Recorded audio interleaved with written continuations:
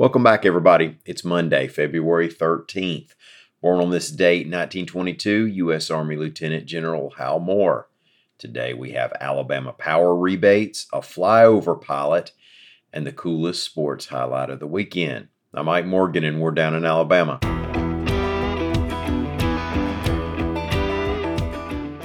Alabama Power has reported that last year it was above the allowed rate of return by a total of $62 million, and then it will be paying that back to customers.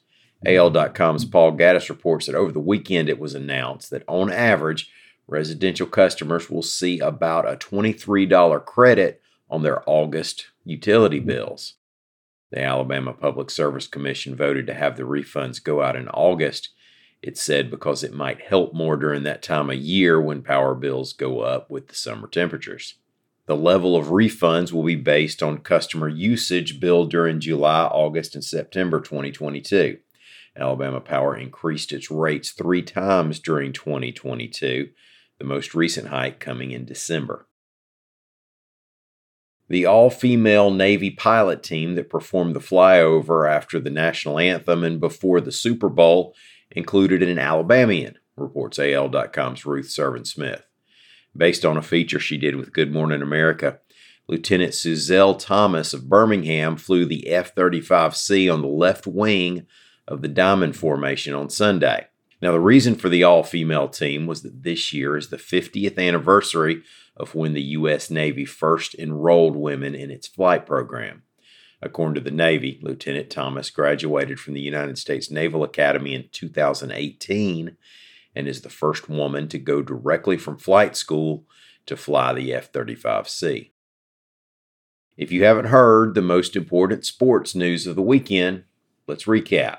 Now, I'm not talking about the Super Bowl, where the Philadelphia Eagles and former Alabama quarterback Jalen Hurts earned a berth in the big game, but then the Kansas City Chiefs were able to beat the Philadelphia Eagles and former Oklahoma quarterback Jalen Hurts 38-35. No, I'm just kidding. Hurts lit it up, and everybody's still claiming him. He passed for 304 yards and a touchdown, and he rushed for 70 yards, 3 more touchdowns, and a 2-point conversion. But that's not the sports story I wanted to mention.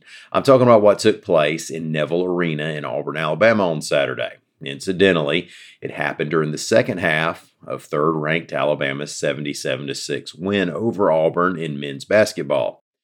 During a break-in play, they did one of those crazy fan contests where somebody comes out of the stands, fails miserably at some kind of contrived game, and everybody has a laugh at his or her expense. Only this time, the Neville Arena crowd wasn't laughing, but thundering. An Auburn student made a putt the length of the basketball court, that's 94 feet, into a small hole in a cutout to win a Toyota. And it turned out to be an actual Toyota vehicle, not a Toy Yoda like that Hooters waitress in Panama City Beach won that time. You can Google that one. The only name given for the student at Auburn was Craig, but I guess after a putt like that, you kind of become a one-name celebrity, like Rihanna. Craig took the mic and said he felt fantastic about the whole deal and that he did not have a car of his own yet, so that works out pretty well. Thank y'all so much for listening. We'll be back here again tomorrow. Until then, come by and see us on the internet at al.com.